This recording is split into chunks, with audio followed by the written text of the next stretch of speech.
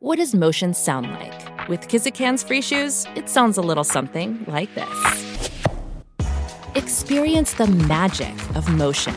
Get a free pair of socks with your first order at kizik.com/socks. Certainly a lot going on in the Middle East, which, we don't talk about every day now, but it is, no question, the big story. And, we have other things to cover, but I do make sure, and I want to make sure we get things covered. I wanted to run you, if ever you wondered why I have very little faith, if not any, in the United Nations, I'm going to run you some audio that I think sums up why none of us should really take them all that seriously. But take a listen to this reporter question, because again, this was one of the big issues that Israel faced, was like justifying why you're going in and doing all these things, and tunnels were a big, big part of it. Like, everyone's known about tunnels for a long time, everyone but the United Nations apparently, but don't hear much about them now. Take a listen.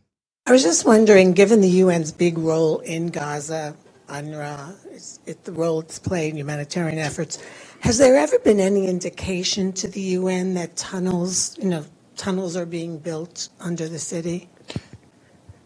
Not to us. I mean, it seems to me that all this infrastructure was built in a highly secretive way. I mean, I see it as an observer. So, I mean, it's to think that the UN had any understanding of what was, any information about those operations, I think is clearly the answer to that. Yeah. No one in the United Nations knew. I mean, despite the fact that hundreds of millions around the world knew, but no one at the United Nations knew that there were hundreds of miles of sophisticated tunnels under Gaza that Hamas used. Apparently, they just all appeared secretly, despite Israel warning the world about them. These are the people that are judging Israel. But I did think that was worth to listen to. But as this war wages on, certainly, the United States is now asking Israel to scale back. And then there's already talk, and there has been for a couple of weeks, about what happens after, and calls for a two-state solution. But how do you have a two-state solution when just 2 days ago Hamas issued a very blunt statement saying, quote, "We reject a two-state solution. There is only a solution, and that is to get rid of the Jews from Israel." I don't think he stuttered. That was 2 days ago. So it's hard to find a solution when the other side wants you dead. And Benjamin Netanyahu, for now, is saying he's not scaling back. Vivian Bercovici is former ambassador of Canada to Israel. It has been a while since we chatted, Vivian, so I thank you for your time. I think you're still in Israel, correct? Correct. There you go. There's a bunch of stuff going on, certainly, right now. But what do you make of the latest, when we talk about what Hamas wants and the demands on Israel, right? Because Israel has all the demands and Hamas does not. And paint a scene as to the feeling where you are.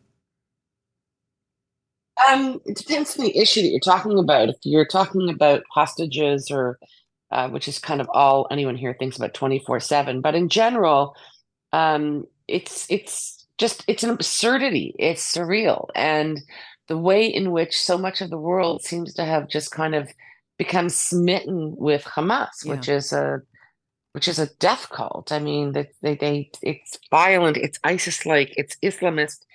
They absolutely hate and feel that death is the only appropriate answer or end for anybody other than, devout Muslims. And they say it.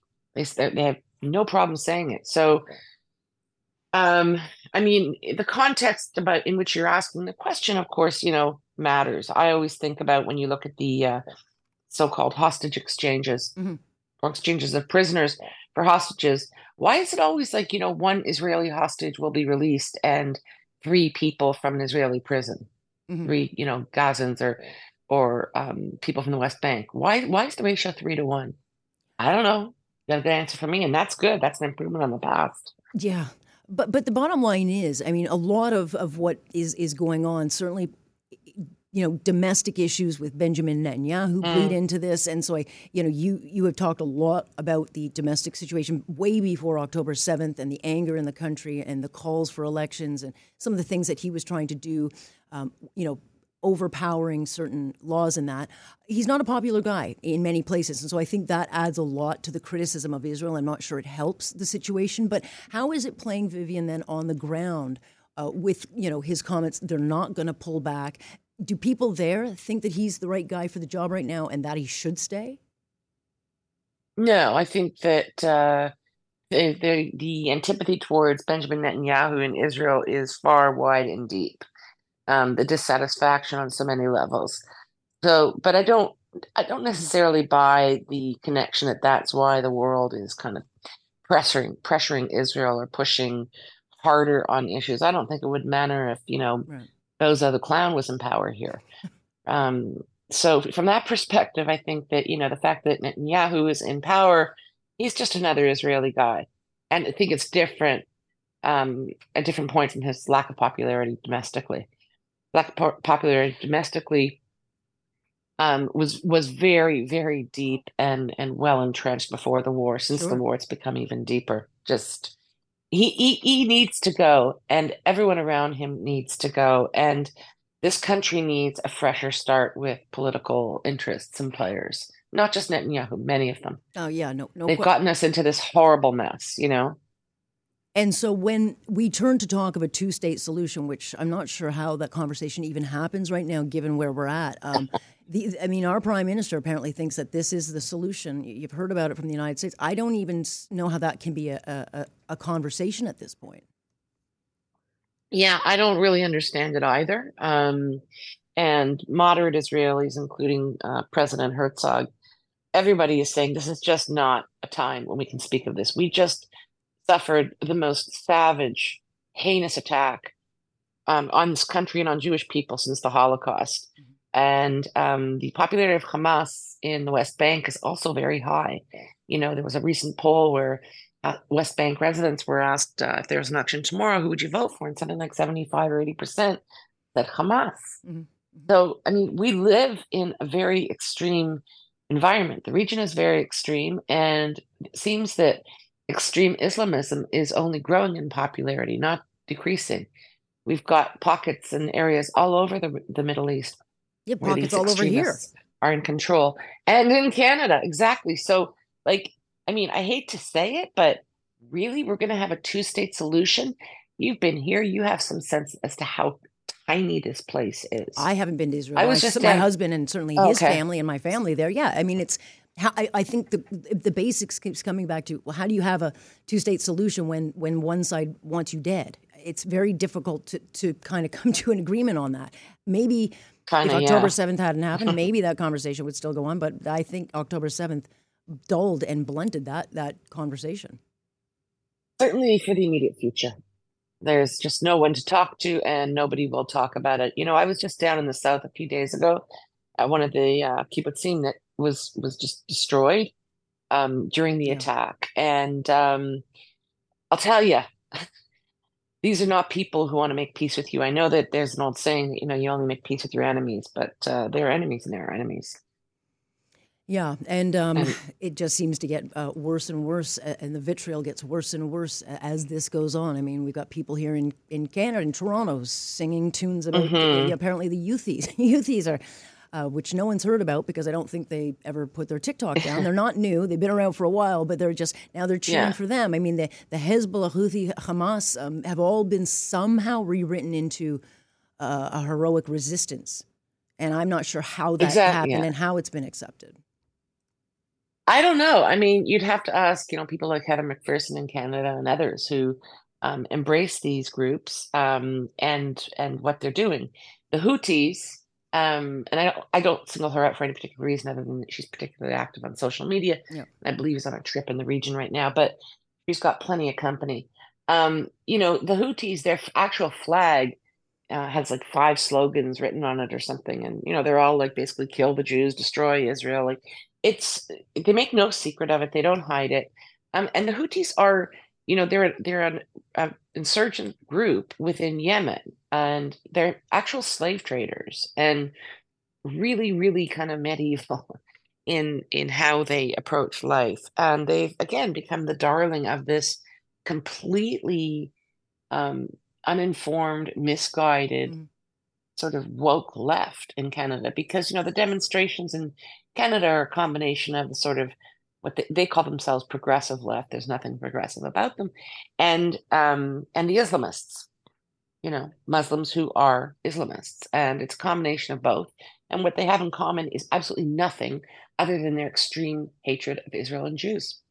Chatting about the latest of what's going on between the war with Israel and Hamas. And certainly this week, the Prime Minister making clear he wants a two-state solution. He's been much less clear on his stance of why he is, what side he's taking with South Africa on taking Israel to The Hague.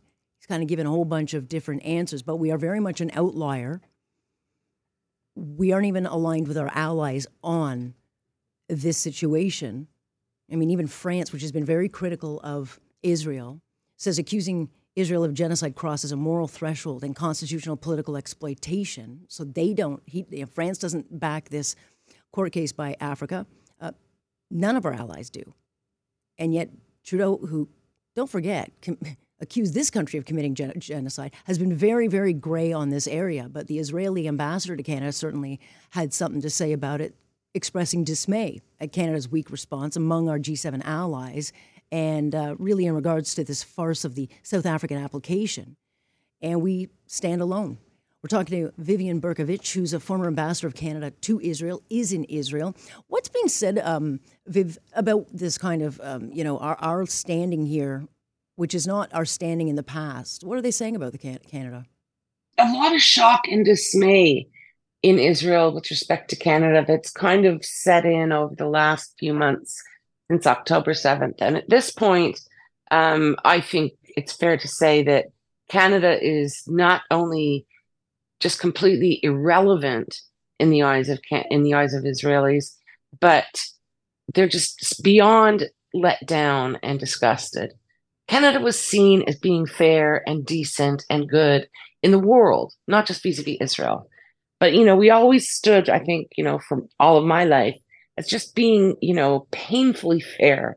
That's the Canadian credo. That's our identity. Fair and just, peacemakers. But not now. And certainly not in this context.